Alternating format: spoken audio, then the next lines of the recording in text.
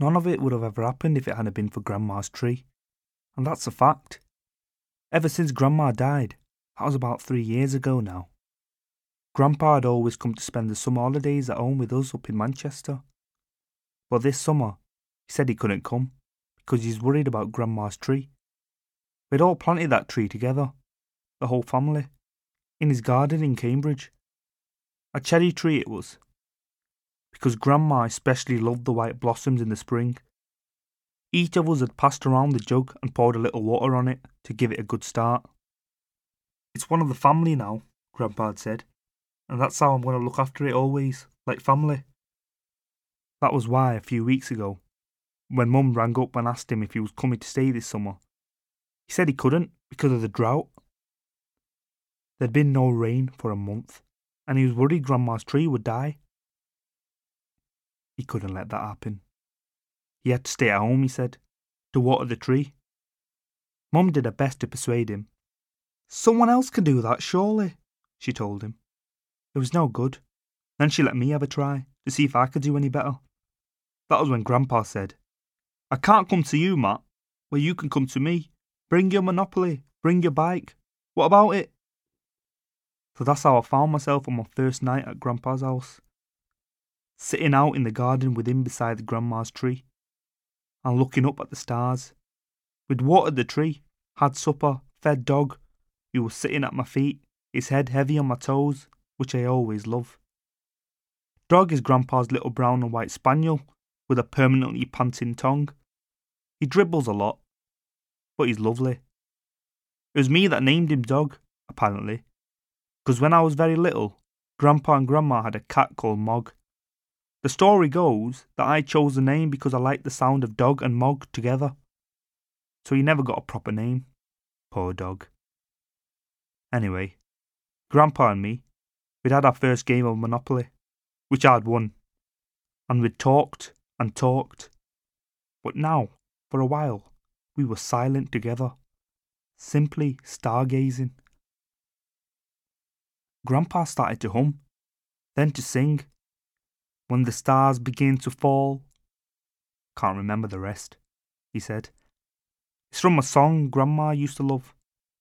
I know she's up there, Matt, right now, looking down on us. On nights like these, the stars seem so close, you could almost reach out and touch them. I could hear the tears in his voice. I didn't know what to say, so I said nothing for a while. Then I remembered something. It was almost like an echo in my mind. Aman said that to me once, I told him. About the stars being so close, I mean. We were on a school trip down on a farm in Devon, where we snuck out at night time, just the two of us. Went for a midnight walk. And there were all these stars up there, zillions of them. We lay down in a field and just watched them. We saw Orion and Plough and the Milky Way. That goes on forever. He said he had never felt so free as he did at that moment. He told me then that when he was little, when he first came to live in Manchester, he didn't think we had stars in England at all. And it's true, Grandpa. You can't see them nearly so well at home in Manchester, on account of the streetlights, I suppose. Back in Afghanistan, they filled the whole sky, he said, and it felt so close, like a ceiling painted with stars. Who's Aman? Grandpa asked me. I told him before about Aman. I'd even met him once or twice, but he was inclined to forget things these days. You know, Grandpa, my best friend, I said. We're both 14. You were even born on the same day, April 22nd, me in Manchester, him in Afghanistan. But they're sending him back to Afghanistan. He's been to the house when you were there. I know he has. I remember him now, he said. Short fellow, big smile. What do you mean sending him back? Who is? So I told him again. I was sure I told him all before. About how Aman had come into the country as an asylum seeker 6 years before, and how he couldn't speak a word of English when he first came to school. He learned really fast too, Grandpa, I said. Aman and me, We were always in the same class in junior school, and now at Belmont Academy. And you're right, Grandpa, he is small.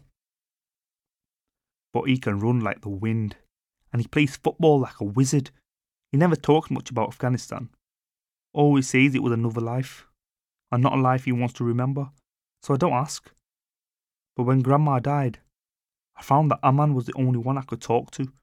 Maybe because I knew he was the only one who would understand. Good to have a friend like that, said Grandpa. Anyway, I went on, he's been in this prison place, him and his mum, for over 3 weeks now. I was there when they came back and took him away. Like he was a criminal or something.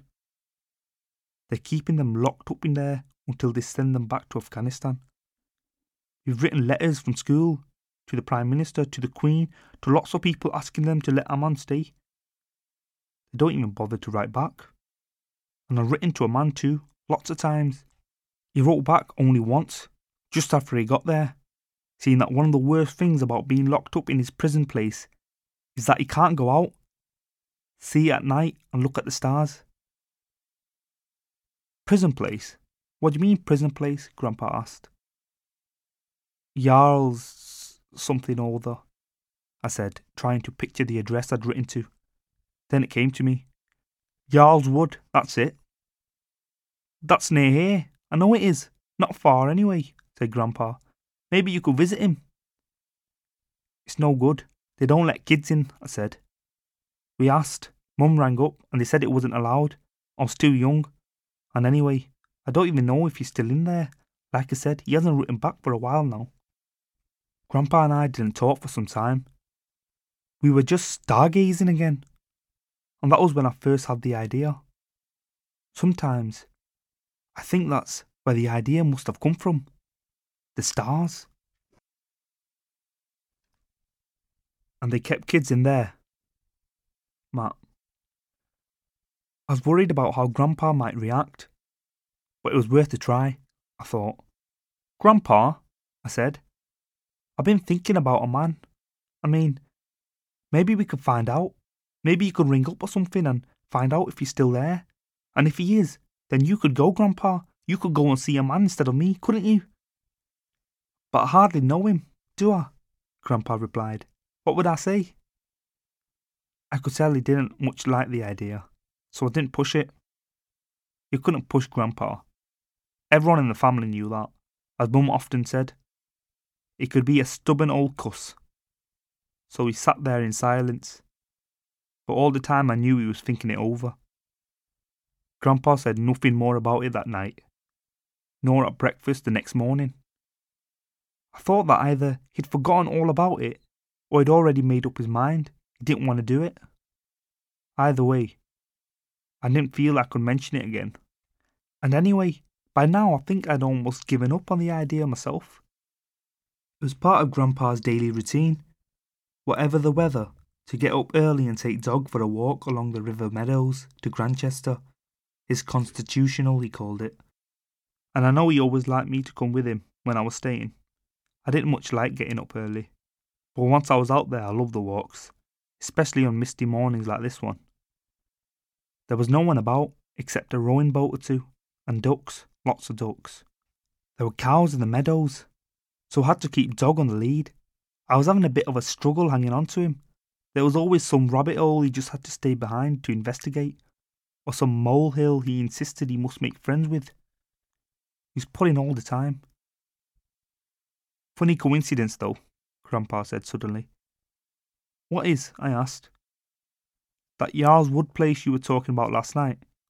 I think that could be the detention centre place Grandma used to visit before she got ill.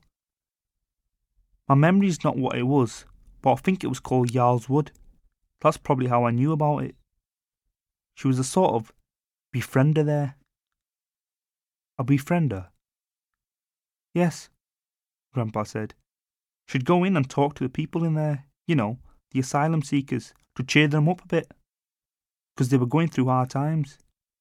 She did that a lot in prisons, all her life, but she never said much about it. Said it upset her too much to talk about it. Once a week or so, she'd go off and make someone a little happier for a while. She was like that. She always said I should do it too, that I'd be good at it. But I never had her courage. It's the idea of being locked up, I suppose, even if you know you can leave whenever you want to. How silly is that? Do you know what Aman wrote in his letter, Grandpa? I said. He told me there's 6 locked doors and a barbed wire fence between him and the world outside. He counted them. That was the moment we turned and looked at one another.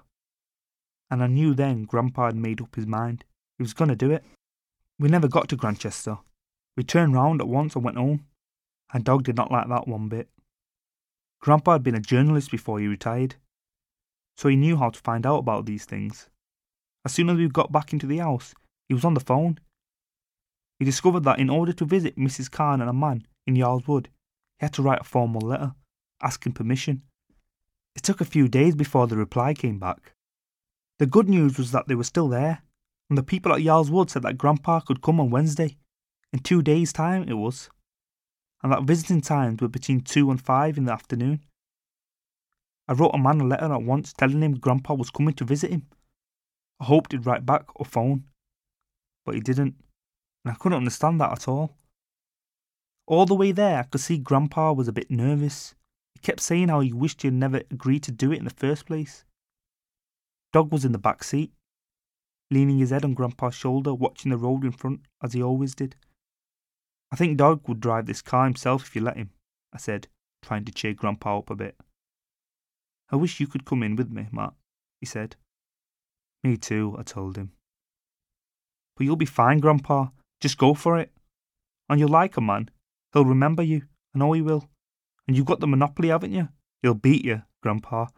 But don't worry about that. He beats everyone. And tell him to write to me, will you? Or text or phone. We were driving up a long straight hill. It seemed to lead to nowhere but the sky. Only when we reached the top of the rise did we see the gates.